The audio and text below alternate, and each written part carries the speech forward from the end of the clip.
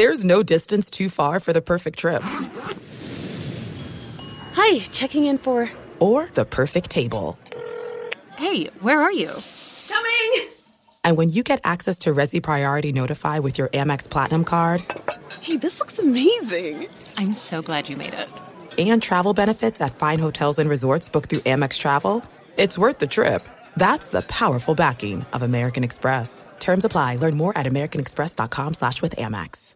If a new house is on your wish list in the next 5 years, grow your savings faster and experience your dreams with an Ohio Homebuyer Plus account from Kemba Financial Credit Union. A savings account specifically designed to save for a new home, where you can earn 7% APY, a $500 matching bonus, and a $1,500 mortgage closing cost credit. Learn more at Kemba.org. Offer expires March 31st, 2025. APY equals annual percentage yield. Restrictions apply. NMLS 292230. Equal housing lender. Federally insured by NCUA. Hey guys, back at the playground again, huh? Yep. You know what this playground could use? A wine country. Heck yeah, and some waves so we could go surfing. Oh, yeah. Ah, love that. A redwood forest would be cool. I'm in. Ski slopes. Let's do it. Can a girl go shopping? Yeah, baby. Wait! Did we just invent California? Discover why California is the ultimate playground at visitcalifornia.com. Welcome to Special Teams, a production of iHeartRadio.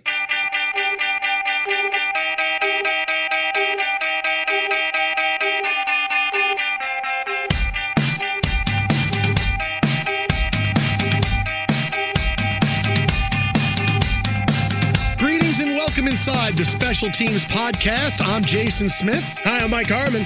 And we come to you every week as we spotlight a different team, a special team from the world of sports that dominated so much in one season, they deserve an entire podcast of their own. Sometimes it's because a team plays great, wire to wire. Are they the best team ever? Or did they have a lot of controversy? And oh, by the way, are we going to get into controversy with today's? Or were they the laughingstock, a team historically bad to where they're remembered for their futility? Because we certainly have more than a few of those that are great stories in and of themselves. Yeah, but we're not going to talk about the Mets. Not today. Okay, we're not going to talk. I feel like you say that, it means, oh, futility, Mets, and we're going to talk, and we're not talking about the Mets. I have a couple of ways to tie the Mets in here, but for the purpose of your heart and your mind and your soul, I'll let it go.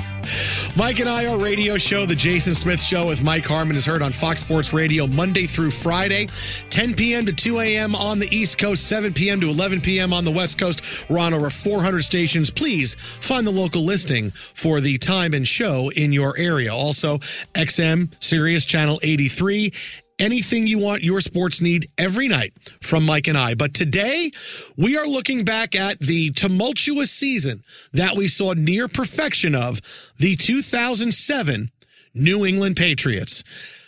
Again, you don't always have to win to be spotlighted on this show. This is the team that nearly went undefeated, had to deal with Spygate, and wound up losing because David Tyree was able to put the football next to his helmet and hold on to it in the Super Bowl. But the great predictor of things to come, right? In 2004, we had offenses exploding. We had a lot of big-time performances by quarterbacks. 2007, this Patriots team, and what they were able to do offensively, raised some eyebrows, and it really is foreshadows what the NFL and what it looks like in our present day. The last couple of years, the pinball numbers, we can trace it back to Brady and this juggernaut. So to start with the 2007 New England Patriots, we need to start with where they finished the year before. They were 12-4 in 2006 and were coming off a really tough loss to the Colts in the AFC Championship game. The Patriots retooled, and in the offseason, they had Dante Stallworth as a wide receiver in free agency. Okay, that's a nice move. Look at you. You glossed right over the fact that the Colts went and beat the Bears. That was so nice buddy, of you. I know you're a Bears fan. I don't feel the need to relive Rex Grossman, buddy. Or talk about how we started the year by celebrating Prince in the rain. Yeah, I know, but buddy, I mean, Rex Grossman was really terrible in the Super Bowl. Peyton Manning wasn't any good either. But you lost. I know. That's why I didn't want to bring it up. And now you want to bring it up. If we're going to start the year, we got to start the year right. It was start off. The Bears lost. And they haven't won a game since. Now to the 2007 How dare Patriots. you? Oh, sorry about that. Dirtbag. So they add Dante Stallworth. That's very nice. And then they make two moves that turn the Patriots from this is a really good team with a clutch quarterback into, my goodness, they can set a lot of offensive records. They trade for Wes Welker from the Miami Dolphins. And they trade for Randy Moss from the Oakland Raiders. Randy Moss had worn out his welcome in Oakland, and there were many teams that thought this guy's a lot of problems, a lot of attitude, so we're going to shy away from him. The Patriots decide, hey, we're going to give you a fourth-round pick, and the Raiders say good riddance, and Randy Moss goes and sets all kind of offensive records for the Patriots. Meanwhile, Wes Welker catches about 13 passes a game. I don't think the guy ever ran a pattern for the Patriots. He would just slide off the line of scrimmage, stand in a spot, Brady would hit him with a pass, he would run about 3 yards and fall forward for another 2. That was Wes Welker. Well, it was an effective move, right? Get down, stay small, don't take the big hit. Because that was one of the things, if you're going to look about the New England Patriots receivers through the years, guys that if they really played tall across the middle, that's not going to end well for most of them. I mean, Welker gets acquired for a 2nd and 7th round pick. Folks forget he was really good with the Dolphins as a return man, and he was a quality receiver. Folks in point per reception leagues for fantasy purposes, got to get it in, that he was already on the radar there. And then Randy Moss, they made a trade with San Francisco to get an extra pick. And then, hey, we'll take a shot on this guy. Let's rehab him. He didn't want to play in Oakland. He seemingly had quit. And there you go. All of a sudden, a rejuvenation, a fountain of youth, led by Bill Belichick, of all people. And the crazy thing is that people only know Tom Brady now as, boy, he's a record-setting quarterback with the Patriots, but he was not that guy early on in his career. He was someone who made clutch plays. And look, he'd already won the Super Bowl a couple of times, but was he this 50-touchdown guy? No, he wasn't. He became that. Now, when Wes Welker comes in and Randy Moss, they were the perfect complements for each other. You had the speedy possession receiver, and you had the deep threat who teams had to put 2 guys on and roll coverage that way, and it was easy pickings. Yeah, he had never thrown more than 28 touchdown passes in a season. That's something that really is mind-boggling. And even if you go back to this iteration of the Patriots, you're looking at a team that rolled out 3-4 running backs time and time again. There was still no one and done. There was no workhorse. Still had your pass catchers out of the backfield. Sammy Morris was a guy I really liked. He was part of this squad until he got hurt mid-season. But they came at you all different ways and different contributors. But those 2 trades, in an era where trades weren't being made, right? You would have a couple of afterthoughts. All right, draft picks, maybe a guy works out. We're talking about Randy Moss, who at the height, and he found part 2 here, but like he was the best receiver in the game. And you have Wes Welker, a bit of an unknown, but a guy who still was able to move the sticks. He's a guy everybody in the NFL knew. This guy's a really good receiver, and I thought he was going to go to the Dolphins and dominate, and he played well, but this is the end of the Dante Culpepper era for the Dolphins, where it never really got off the ground that much. Now, Wes Welker, and then he turns into one of the best possession receivers we've ever seen. Great schemes, great quick outs, and Tom Brady, even till this day, he doesn't hold the ball. You get the ball out and put it in your playmaker's hands. The legend of Bill Belichick was already known. Showing up, winning the Super Bowl in 2001, winning it again a couple of years later with beating the Philadelphia Eagles. So he was already, hey, this is the best coach in the NFL. But he wasn't where he is now. That's, boy, this guy may be the best head coach we've ever seen. At that point, he was still, if you did the pantheon of great head coaches, it was, well, Belichick's really good. He's won a couple of Super Bowls. Parcells is fantastic. He's won a couple of Super Bowls. Chuck Noll had 4. We're still talking about Bill Walsh. But Belichick was in the conversation. Well, Tom Landry's hat. If Bill Belichick wore Tom Landry's hat, would he be a better head coach or a worse head coach? He'd be unstoppable. That fedora, really, is legendary. I think it would, or the Sith Lord hood. No, I think it would be too pointy on the top of his head. I don't think that would be something that I'd say, oh boy, that's a great head coach. I would say that guy's wearing a bad hat. I don't know that I've seen him with a jaunty hat. I mean, Welker and those guys. Wes Welker loved a jaunty hat. Yes, absolutely. He was a big fan of a jaunty hat. No question. But certain guys can pull off jaunty hats, and I don't think Belichick. Look, he's a hoodie guy.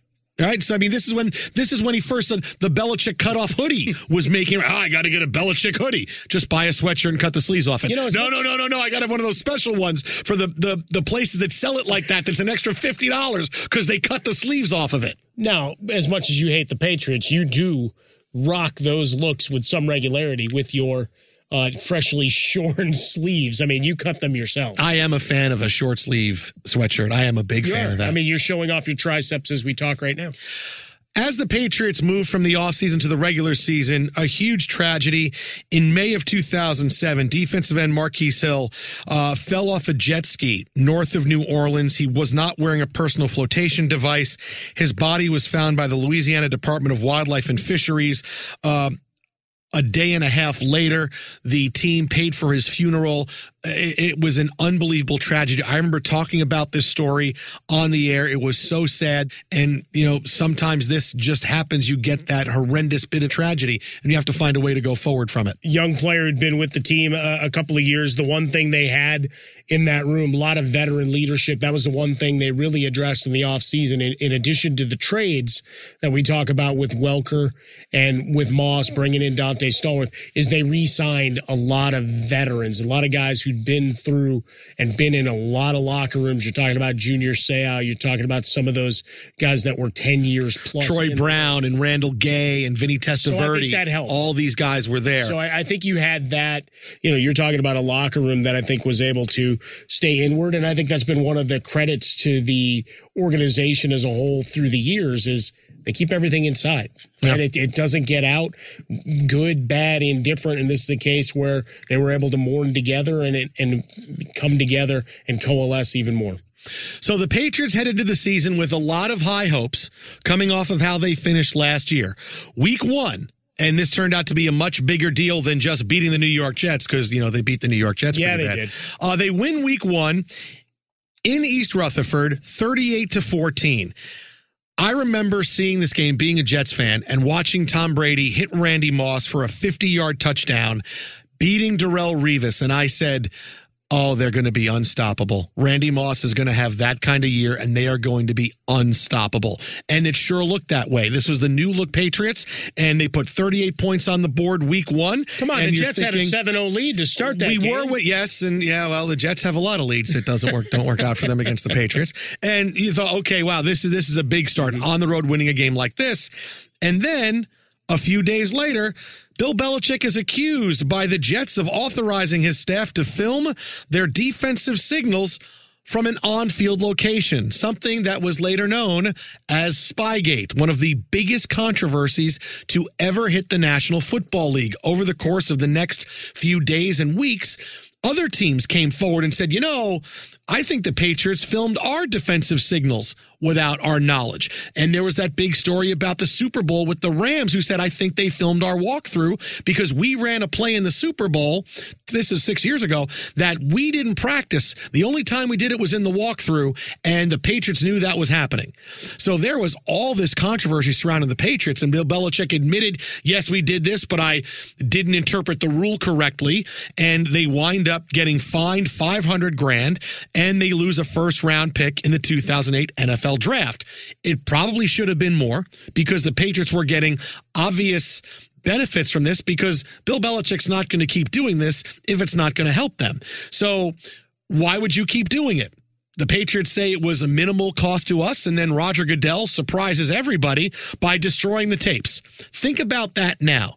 Think about if this happened now and you heard the commissioner of the NFL said, yeah, we got a team that was cheating and was getting video of other teams that they're not supposed to have. What'd you do with the evidence? I destroyed it. Wait, what? You destroyed it? Yes. But back then, Roger Goodell was still a neophyte NFL commissioner who had a lot of power because his whole mantra was, I'm going to instill order into the game. All the players he would suspend after DUIs and when they ran afoul of the law. Because under Paul Tagliabue, guys could get DUIs and play on Sunday. Now it was, okay, the NFL has an image issue and I'm going to fix it. He was still in the midst of a very powerful beginning to his NFL career as commissioner. So he destroys it, and it's, what are you going to do? The commissioner has a lot of power, and he destroyed it. He destroys tapes now, and he's out of a job. Well, but I think it's also a parallel to where we're at in general, not to get all political, not to go into a deep dive, but transparency and just people asking more questions. Well, in anything, right? But I mean, anything it was now. Even a decade. I mean, it's only a decade, but you're talking about authority of, all right, they had a reason, they did it. You might question it, and certainly if you're fans of the teams that you believe were affected in big games, you still harbor grudges and still want to know, well, what's on the tapes. You'd love to see exactly what kind of advantage they had, and that's one of the things on the field as well for Bill Belichick through the years is, all right, trying to figure out where the margins are in terms of how a rule can be interpreted, letter versus spirit versus I'm going to do it, right? Baltimore complaining about a, quote, illegal formation, which really wasn't illegal. Just they decided, well, this doesn't look right, whatever. We're going to take the complaint and we're going to now outlaw this because that's really what happened. Like the league came out like, well, technically how they were aligned wasn't wrong. So they always find those edges. In this particular case, Roger Goodell, full authority. Everybody just said, well, he probably did it for the good of the game. Whatever was on those tapes, he was thinking of the greater good. And then over the years, certainly, you add and compound other things and wonder, should we have gotten more transparency? And we can get into the Ray Rice and all of those cases that really changed how society really looked at the NFL. They were no longer just treated in the sports sections. They were no longer just in highlight shows. Now this was morning news, national news shows, your Good Morning Americas and Today's shows, and it all started to flow there. So the conversation jumped from the sports pages, and this one hangs over them all these years later. Now, normally on the Special Teams podcast, we do a look back at the year and kind of get you set up for what 2007 was, what was going on in the world at that time that you remember back. I mean, look, you're talking about, when you get to 15 years ago, what was happening. We usually do that to set things up, but I saved it for now specifically to go into why Spygate was such a big deal. 2007. This is a story that played out for months in the NFL. What did the Patriots know? If they win the Super Bowl, is this because they cheated? Is this because they had the plays and there was controversy? And controversy really reigned in sports in 2007. It was the year Barry Bonds passed Hank Aaron 4 home runs. And it was, is this legit? All the Balco stories of the PEDs that he took and his hat size going to size 8. Was this a legit home run record for Barry Bonds? The cream and the clear and Andro and everything else, right? You had Michael Vick, who was indicted in July for the dogfighting scandal that saw him forfeit a couple of years of his NFL career. Should Michael Vick be allowed to play? Should Michael Vick go to prison? It was a controversy-filled year in sports, 2 of the biggest stories in the National Football League, and we kind of went from, here's Michael Vick, right into Spygate. And oh, by the way, in the middle of that, while you're getting to the middle of the season, is Barry Bonds, and still the Barry Bonds story hooked on after because of the Balco investigation and the Game of Shadows book that came out. So really, when I want you to realize that when this Spygate story came up, it was embroiled in a lot of different things. And there was other big things going on in the world that year in 2007 sports-wise that were like, whoa, okay, this is not just this team A winning here, team B winning here. It was moral issues. It was, should this team be punished? Should they not? It was a landscape with much more angles to the more developed and serious stories than we had seen in a while. Well, because we always had in the pages of the section, as you mentioned, say just with Paul Tagliabue, if you weren't in a jail cell, you could play. That's what it was. And you'd hear about arrests, you'd hear about different circumstance, but now you were talking about the fabric of the game. When you talk about the home run record, nothing in baseball or any other sport held the same reverence as Babe Ruth's, then Hank Aaron's record. And then all of a sudden that was under assault. We talked about it in the 1998 podcast, and then you talk about it here again with Barry Bonds creeping towards that single season on a whole other level, where the questions of, all right, entertainment versus pure sports and fandom, like people started questioning what they were rooting for and where the games were going, the kids' games that they remembered. This was the year that it changed a bit. We all got to grow up sometime, don't we? You got to put on your pants one leg at a time. I was like 36 years old. I got to grow up now. I'm 36. I got people I'm responsible for. Responsible too. I can't just go to bed at 3:30 in the morning on a Saturday night, wake up, watch football all day, and then just go to bed at night and do it all again. You could. Well, it might not be conducive to long-term relationships. Yeah, that would be tough. Or your health, for that matter. Well, I don't know. Going to bed late is okay. Not waking up to an alarm clock, that's okay. But it depends how long you get to sleep. Because I was thinking you could do that for a while where you were still going to bed at 3:30, and you could rally to watch a kid or maybe take care of some of the cursory things in the Sunday in between watching football. As long as you didn't have to use too many brain cells, Jason. That's really what I was looking at. So that's where we were, all right? When you think about Spygate, we were still talking about Barry Bonds. We were still talking about Michael Vick. It was a weekly, daily conversation. Mm-hmm. And now that Spygate was out, this became a storyline that shifted from, boy, the Patriots may have cheated, to, boy, the Patriots are pissed. You know, and I vividly remember covering this every Sunday, talking to John Clayton on my radio show when it was on ESPN, and he would tell me the same thing.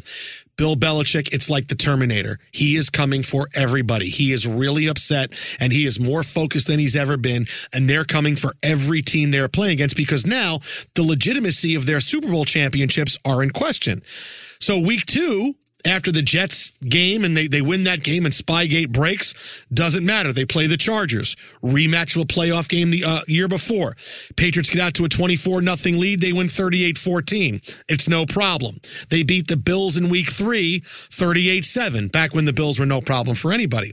They play the Bengals in week 4.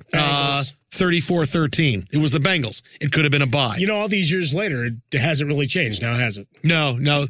Patriots-Bengals still turns out the same way. Week 5, they're 4-0 now. They're feeling good. They're rolling through everybody. They play the Browns. They win 34-17. Week 6, it's the Cowboys. They put Dallas 48 on the board against the Dallas Cowboys. They score 27 in the second half, and Tom Brady goes for 5 touchdowns and 388 yards. And at this point, people are saying, oh, thank God I drafted Tom Brady in fantasy. He was my second quarterback, but I thought, Randy Moss and Wes Welker maybe. And he's on his way to an incredibly historic season. Well, it's funny because you think about it. If you only had daily fantasy back then, 99% of lineups stack of Brady, Welker, and Moss. What'd you spend on the other players? Didn't matter. I got all the points. That's all I need. I got all the touchdowns. That's all I need. I got empty space. But as you went through these scores, 24, 24, 31, 21, 17, 21, I mean, that's your margin of victory on a weekly basis. I mean, they're just beating these teams senselessly. Yes, they had a couple of scares for a quarter. We played them. Hey, it's only 7-3. Oh, but we'll take care of that. Yeah, the moral victory for that one quarter.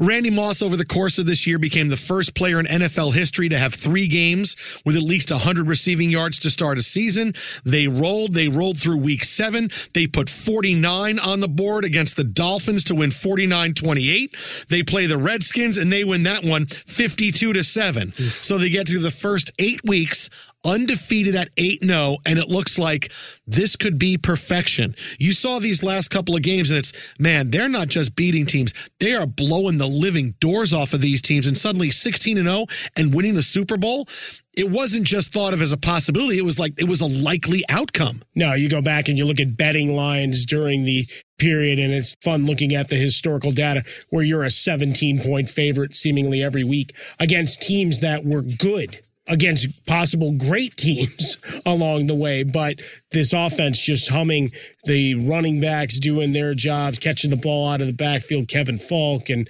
company, and then Lawrence Maroney, their lead runner. And then you have Moss and Welker just dominating. Ben Watson at the tight end position. Everything's new again with him, and that, he becomes a factor as the season goes on. So 8-0 and absolutely just obliterating opponent after opponent. As we continue on with the Special Teams podcast, the second half of the season gets a little more difficult for the Patriots, but not so much, but a big harbinger for what was going to happen in the Super Bowl. We'll get to that as the Special Teams podcast continues.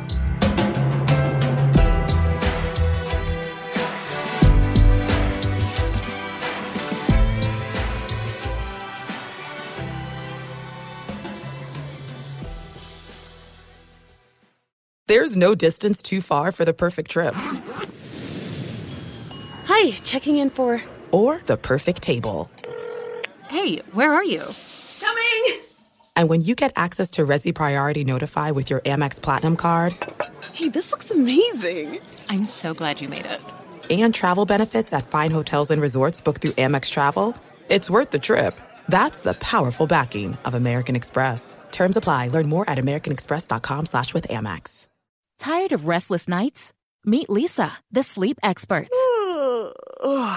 Here at Leesa, we know that good sleep is essential for mental, physical, and emotional health. That's why their mattresses are made for exceptional comfort and support, catering to every sleep need. Check out Leesa's Sapira Hybrid Mattress, named Best Hybrid Mattress 5 years running. Sleep hot? The Chill Collection is built with cool-to-the-touch top fabric and layers of high-density comfort foams, all intended to remove excess body heat while maximizing comfort. With Leesa, getting a new mattress has never been easier. Delivery is free, and you have 100 nights to try out your mattress in the comfort of your home. Don't spend another night dreaming of better sleep. For a limited time, save up to $700 off select mattresses plus 2 free pillows. Go to leesa.com/iHeart for an additional $50 off mattresses and select goods. That's LEESA.com/iHeart. Exclusions apply. See leesa.com for more details. If a new house is on your wish list in the next 5 years, grow your savings faster and experience your dreams with an Ohio Homebuyer Plus account from Kemba Financial Credit Union. A savings account specifically designed to save for a new home where you can earn 7% APY, a $500 matching bonus, and a $1,500 mortgage closing cost credit. Learn more at Kemba.org. Offer expires March 31st, 2025. APY equals annual percentage yield. Restrictions apply. NMLS 292230. Equal housing lender. Federally insured by NCUA.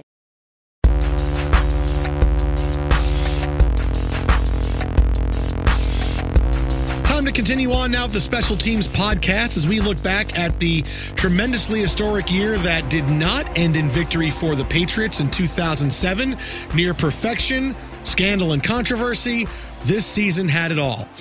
With the Patriots 8-0 and perfection a possibility, they moved on to play their next game against the team that ousted them from the playoffs last year in the AFC Championship game, the Indianapolis Colts. It was the closest game they had of the year, but Tom Brady, in typical Tom Brady fashion, sets a record for Patriots touchdown passes in a single season with 32. Remember, we're only in week 9. He throws his 32nd touchdown of the season. The Colts' Peyton Manning, with a chance to win the game at the end, is strip-sacked. Patriots recover. They win 24-20, and then it was really off to the races for a couple of weeks. What is interesting here with the Colts game is they came in 7-0. In this game as well. Oh, it was a huge build-up to this game. Build-up, the ratings. Huge build-up. Like the excitement, especially the way the AFC title game the year before had gone, right? 38-34 your final, but the Patriots had a 21-3 lead that evaporated. Mm-hmm. So in addition to the we hate everybody and it's us against the world because of Spygate and what I like to term the Slam This Sucker Down tour, the Dusty Rhodes American Dream, got to get that wrestling tie-in where you can, of we're going to beat every opponent. Here, obviously not as easy, only the 4-point margin of victory, but one that I bet in that locker room felt better than the 52-7 the week before, the 49th. It was all right, we took down Peyton Manning here. We took care of business in Indianapolis ahead of the bye week.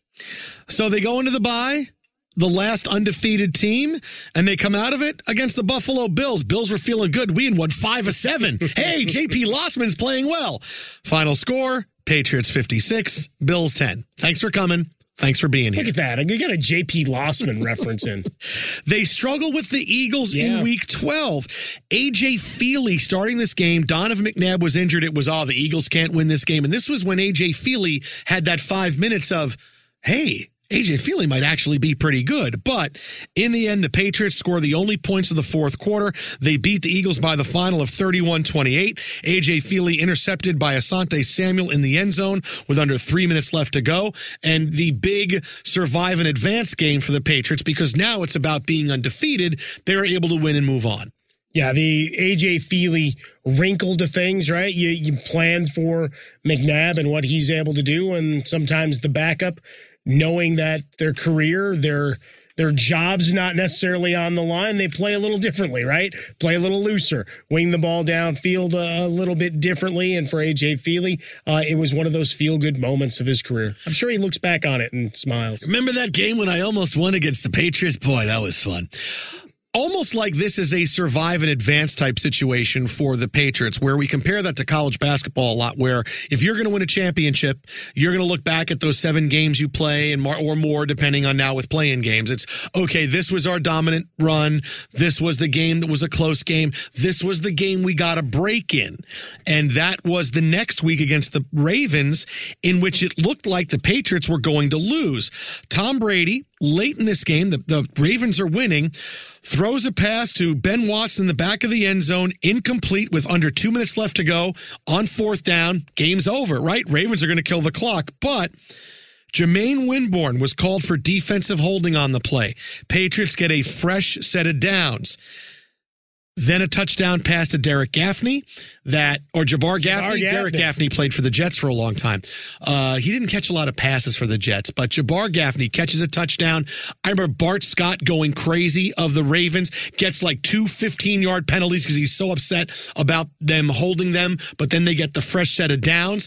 He gets those penalties, but the Patriots get the win, 27-24. That was a Monday Night Football game in front of 17.5 million people watching it. Then that was a record for a regular season game. And that Ravens team, I mean, you look back at some of the defenses they were throwing out just year in, year out. That's been the hallmark of their squad, but close, but no cigar in this one.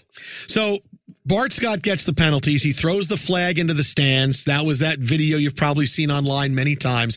Gostkowski kicks it off into the end zone, and they got to start from their 20. It's a big deal because on the final play of the game, Kyle Bowler throws a Hail Mary that is caught by Mark Clayton at the 3-yard line, but the Patriots tackle him. And it was... talk about survive and advance. That was their survive and advance game. Succeed and proceed. One of the other pieces that was, to some degree, for the Patriots, delicious in all of this is Adalius Thomas had come over from the Ravens during the offseason, so he got to wave at his former teammates. Oh, and he was in the big run right there. He had 2.5 sacks the week before. Yep. He was playing fantastic. So now you get to week 14. The Patriots blow the Steelers out 34-13. They play the Jets again, 86-3. No, actually 20-10 is your final score. Good job, good effort. I mean, I'm sure going back into the historical data, you probably, if you bet the Jets, you probably won that week. Yeah, that game was. I remember that game that was in the rain. Foxborough, the Jets had played okay.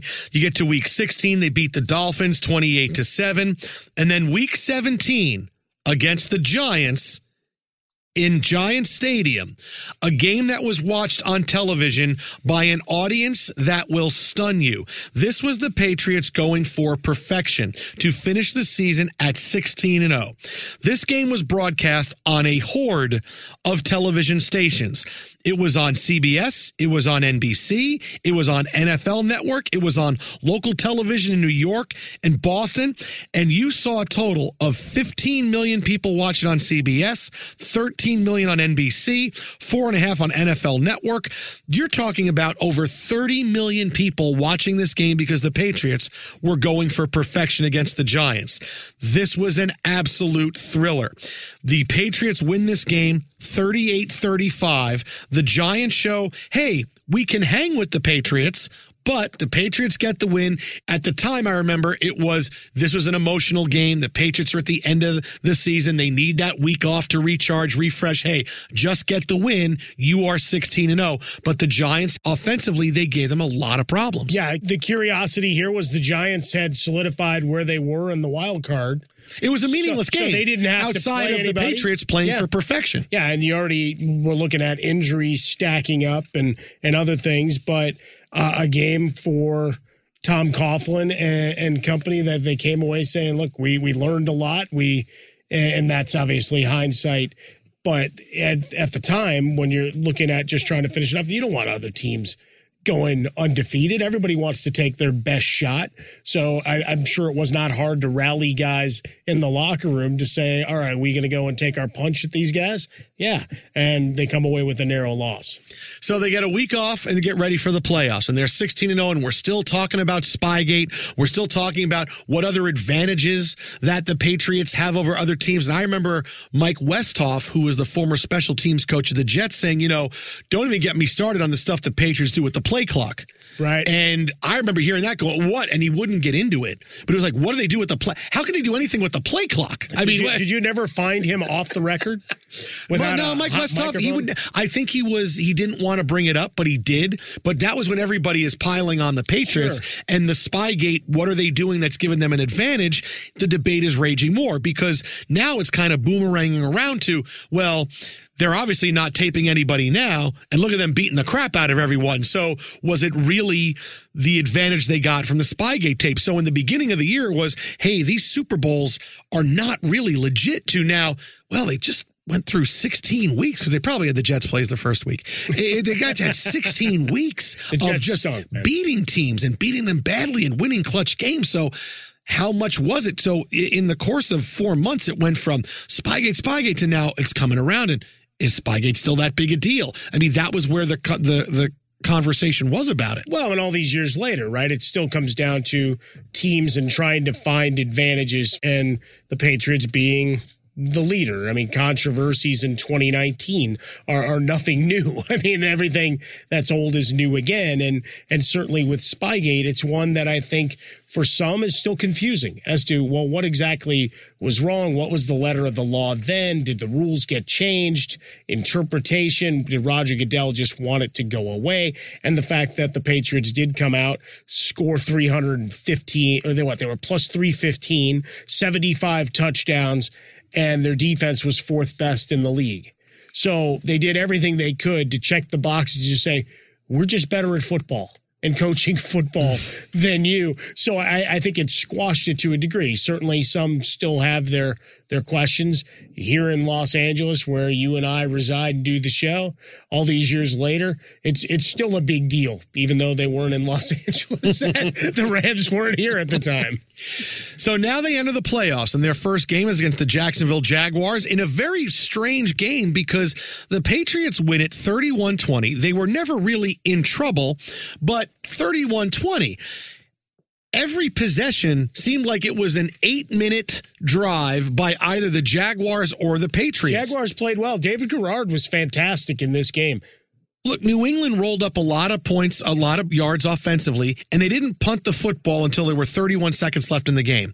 But they got the ball in the first quarter, went on a huge drive. The Jaguars answer with a huge drive. I believe it's the only playoff game in which each team got the ball once in the first quarter. I mean, this is Patriots big long drive, Jaguars a big long drive to answer. Patriots another big long drive, Jaguars a big long drive to answer. This game went to halftime at 14-14. But in the third quarter, the Jaguars had a couple of mistakes. They couldn't get in the end zone. The Patriots put up 14 points, and they enter the fourth quarter kind of in cruise control. Well, that's it. Brady was nearly perfect in this game overall.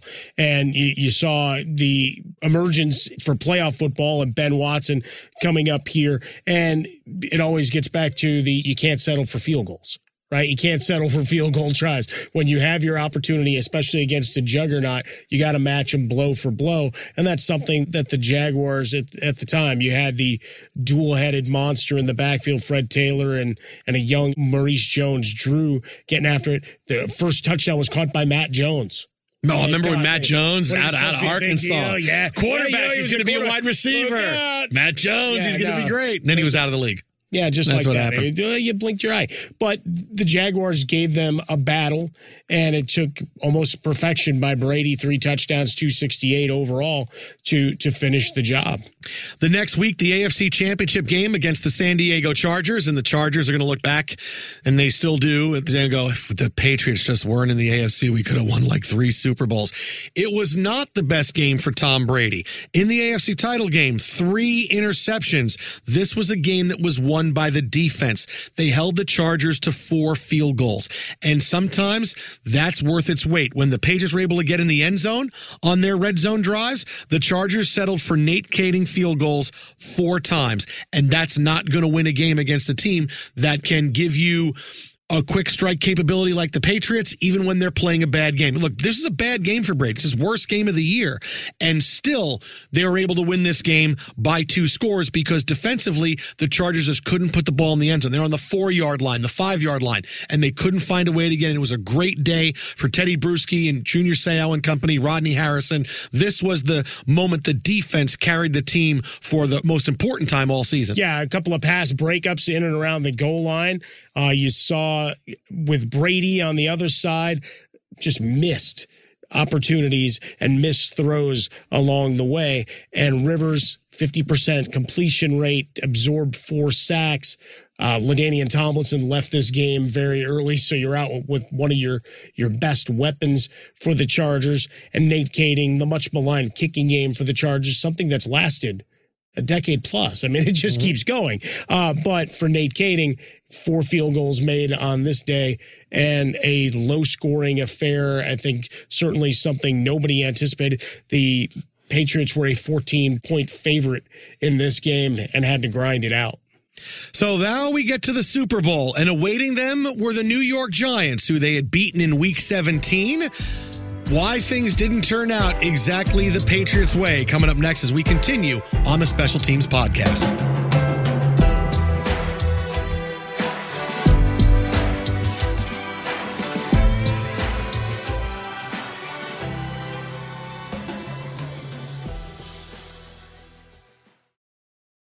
There's no distance too far for the perfect trip.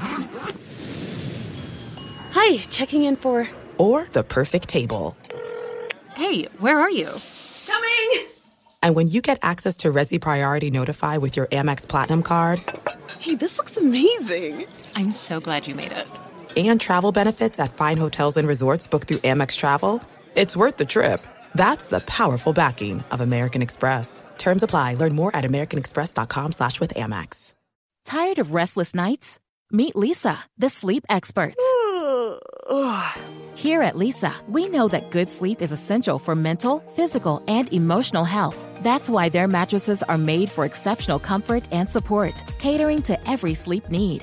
Check out Leesa's Sapira Hybrid Mattress, named Best Hybrid Mattress 5 years running. Sleep hot? The Chill Collection is built with cool-to-the-touch top fabric and layers of high-density comfort foams, all intended to remove excess body heat while maximizing comfort. With Leesa, getting a new mattress has never been easier. Delivery is free, and you have 100 nights to try out your mattress in the comfort of your home. Don't spend another night dreaming of better sleep. For a limited time, save up to $700 off select mattresses plus 2 free pillows. Go to leesa.com/iHeart for an additional $50 off mattresses and select goods. That's LEESA.com/iHeart. Exclusions apply. See leesa.com for more details. If a new house is on your wish list in the next 5 years, grow your savings faster and experience your dreams with an Ohio Homebuyer Plus account from Kemba Financial Credit Union. A savings account specifically designed to save for a new home where you can earn 7% APY, a $500 matching bonus, and a $1,500 mortgage closing cost credit. Learn more at Kemba.org. Offer expires March 31st, 2025. APY equals annual percentage yield. Restrictions apply. NMLS 292230. Equal housing lender. Federally insured by NCUA.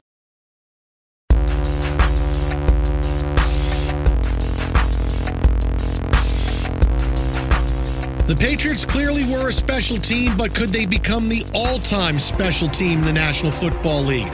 Putting their undefeated record on the line in the Super Bowl, they were 18-0. There were already 19-0 t-shirts being printed up because it was a fait accompli that they would beat the Giants in Arizona to win the Super Bowl. They had beaten the Giants 38-35 in the regular season, but this was going to be a Patriots rollover. I remember the last show I did on ESPN before the Super Bowl, I talked to one of the Giants insiders. I forget who it was, who he says, look, I've been covering this team for a long time, and I got news for you. They're going to give Brady and the Patriots all kinds of problems defensively on Sunday. Trust me. And at this point, no one is thinking the Patriots are going to lose the Super Bowl. Everybody is picking them. No one's taking the Giants. Sure. But he told me, look, I've been covering this team for a long time. I know these guys, Strahan and company. They know what they have to do. They're going to be able to shut this Patriots offense down. And we're getting off the phone. Yeah, great. Okay. But, it was the other side of the coin for the Giants and Giants fans. Hopefully we're needing something to hold on to. That turns out he was right.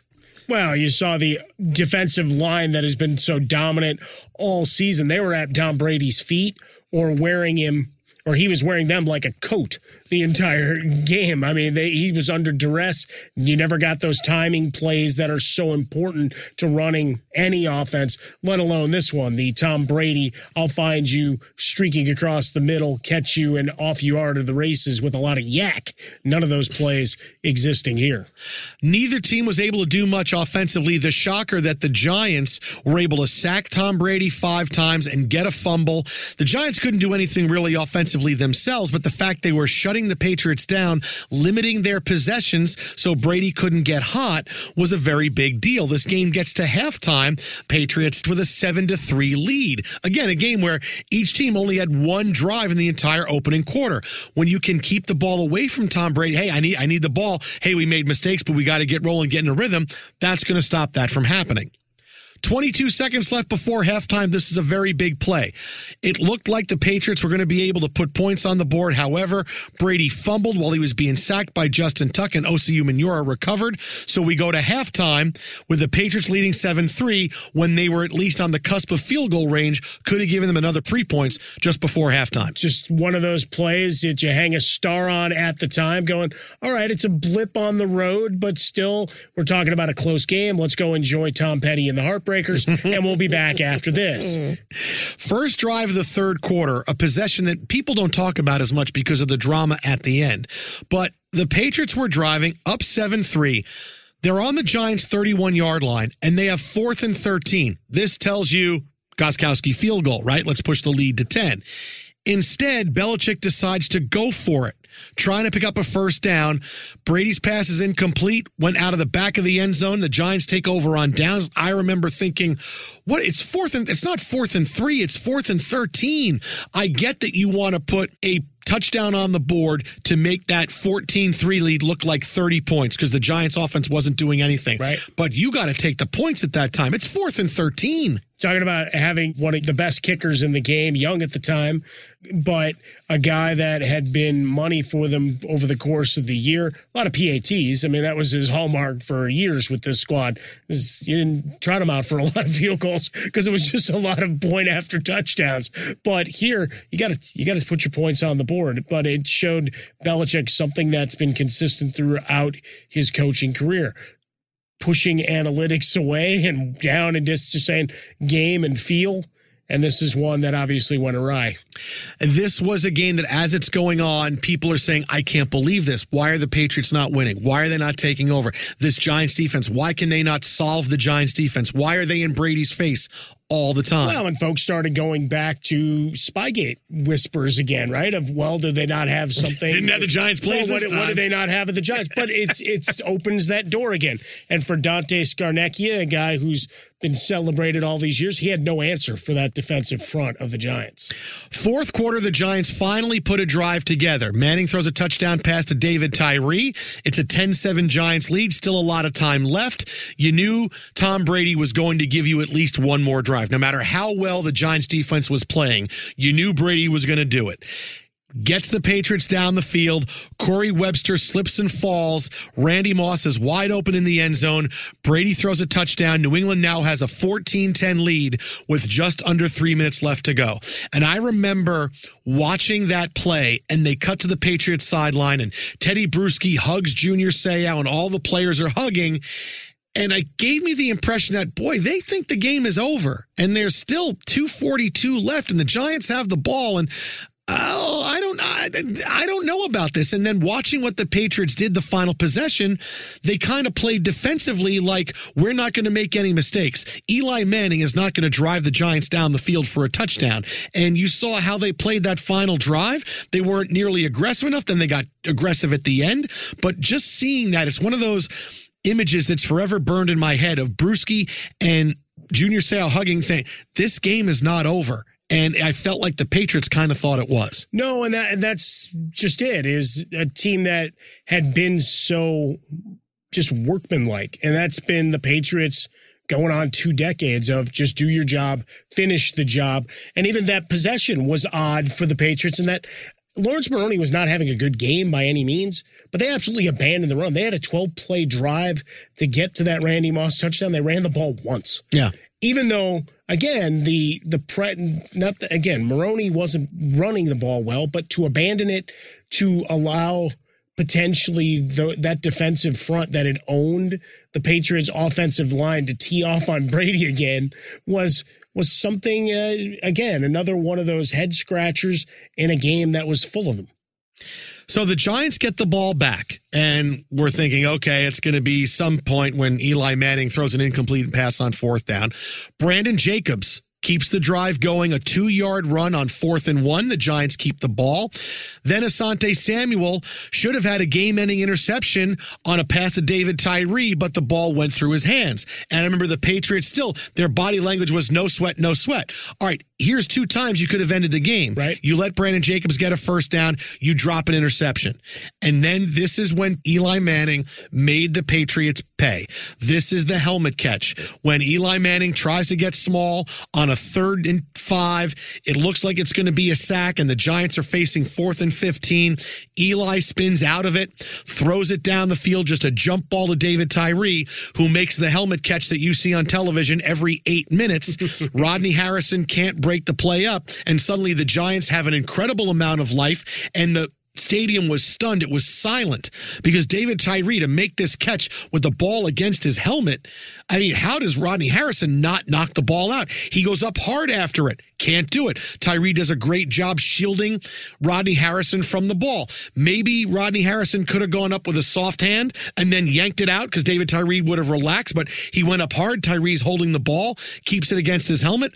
It's going to go down as one of the 3 greatest plays ever in the history of the Super Bowl, no matter how many Super Bowls we have. And that's just it, because it creates the legend of, well, Eli Manning and the Giants, right? Because you extend that, give them what eventually becomes another Super Bowl win with this key play, but it kept the mystique, that perfection, right? The Dolphins with their champagne on ice, the 72 Dolphins still waiting, still hoping. But for David Tyree, a guy who was a solid player, but not a star. But he, as we've seen so many times in Super Bowl or go to any other sport, guys, the unsung heroes that come up with those big plays. And that one still defies all physics, gravity. And Rodney Harrison, if you get him in a private moment, I'm sure he has some very terse words and probably had a few moments looking in the mirror wondering what happened.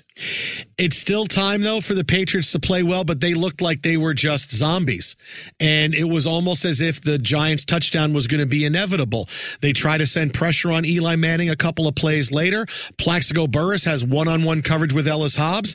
It's a touchdown. The Giants take the lead with a few seconds left, and it was, oh my God, the perfect season is over. The Patriots are not going to get it. And there was a lot of controversy when the Patriots got the ball back and Brady threw 4 incomplete passes. There was no time left, and Belichick goes running across the field, shakes Tom Coughlin's hand. The officials say, no, there's still 1 second left. So everybody goes back. Belichick runs off the field. There was about a controversy that, oh, look at, there's Belichick not shaking hands with Tom Coughlin. But because the officials put 1 second back on the clock, Belichick's like, I'm not going to go back out there and congratulate him again. I'm going to the locker room. You should have gotten your photo. I'm done. But it was just a stunning moment of, this is over, and everybody had trouble processing this. It was a Rocky movie. How did this happen? And even the Patriots in their postgame, watching Tom Brady and watching guys talk for a few minutes and leaving the podium, I could tell they were still in shock. Wide-eyed, stunned. Yeah, this happened to us, and we should have done this and should have done this, and yeah, that's the way it is. Okay, we're done. All right, good. Well, no, dude, you just lost a possible perfect season, and emotionally, it's I didn't get any emotion from the Patriots. It was just, we are really in 1,000-yard stare, wide-eyed shock that we lost this game, that the Giants gave us all the problems we could handle. And on the final drive, despite the fact we had a few chances, we couldn't stop them. When you give a team life like that, they gave the Giants life on 3 big plays that could have ended the game. And instead, the Giants convert on all of them, and they win the Super Bowl. And they walk away, and you look at the legend of that team and what they became, right? Strahan walks off, and that's his swan song in the NFL. For the Patriots, obviously for Tom Brady and Bill Belichick, they were nowhere near done. They were just getting started. But it's one of those moments in our NFL history that you have great teams. Right, you have fantastic teams. Every year there's one or two teams you get excited about after 3 or 4 weeks of can they do this? And this Patriots team did and obliterated all comers. And then suddenly the offensive line couldn't block. They had no answers for Strahan, Umenyiora, and Justin Tuck. Every play, one of those guys was in the back. One of those guys was close to Tom Brady. We got Strahan blocked on this play, but now it's Tuck and Umenyiora. We got Umenyiora and Tuck blocked on this play, and it's Michael Strahan. Yeah, just no comfort, no rhythm, none of that you see so often, the hallmark of this New England offense all these years. And in that moment, the stunned silence, I think that's, like when you get any bit of bad news in your life, no matter what you're doing, like that's it. It's like you're trying to process, like, really, that happened? Because it's surreal, right? Because you just assumed you were going to come in, dominate. You had the parade route planned. You were a heavy favorite. So everybody's on board. And you start reading your own press clippings, I'm sure. As much as you want to avoid it and as much as we're undefeated. We're going to win it all, We got this. Well, you start counting your Super Bowl bonuses and where that ring's going to go and everything else happens. And all of a sudden the rug got pulled out from under you because a guy had a helmet catch that I'm sure someone from the New York Giants PR office wanted to send every member of the Patriots an autographed photo of it. Here you go. Take that. It was a year of excitement for the Patriots that started off with possibility. You had tragedy. You had a season start that began under controversy. You had incredible victories. You had a couple of close ones. You had many blowouts. And you had the result we just did not expect. The imperfect ending.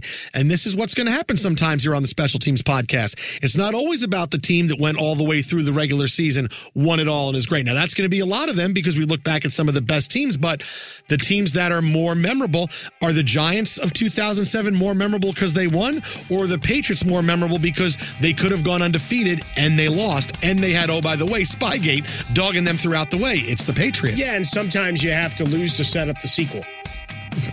And all the other times they won the Super Bowls later on. Well, there is that. I'm Jason Smith. He's Mike Harmon. Our show is heard on Fox Sports Radio Monday through Friday.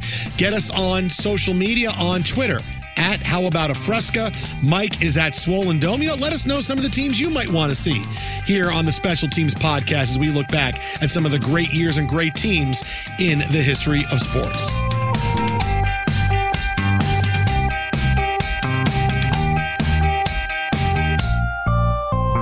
Before you go, rate and review the show, whether you're listening on iHeartRadio, iHeartRadio apps, Apple, whatever it is. Give us a rate. Tell us you like it. We will love you forever and ever and ever.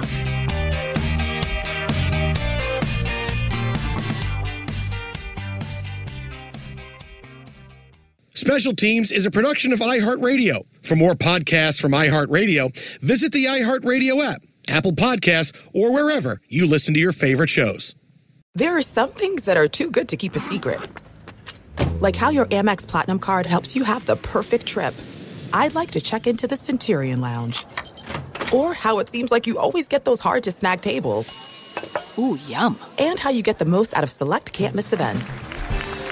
With access to the Centurion Lounge, Resi Priority Notified, and Amex card member benefits at select events, you'll have to share. That's the powerful backing of American Express. Terms apply. Learn more at americanexpress.com/withAmex. If a new house is on your wish list in the next 5 years, grow your savings faster and experience your dreams with an Ohio Homebuyer Plus account from Kemba Financial Credit Union. A savings account specifically designed to save for a new home where you can earn 7% APY, a $500 matching bonus, and a $1,500 mortgage closing cost credit. Learn more at Kemba.org. Offer expires March 31st, 2025. APY equals annual percentage yield. Restrictions apply. NMLS 292230. Equal housing lender. Federally insured by NCUA. Hey guys, back at the playground again, huh? Yep. You know what this playground could use? A wine country. Heck yeah, and some waves so we could go surfing. Ah, love that. A redwood forest would be cool. I'm in. Ah, ski slopes. Let's do it.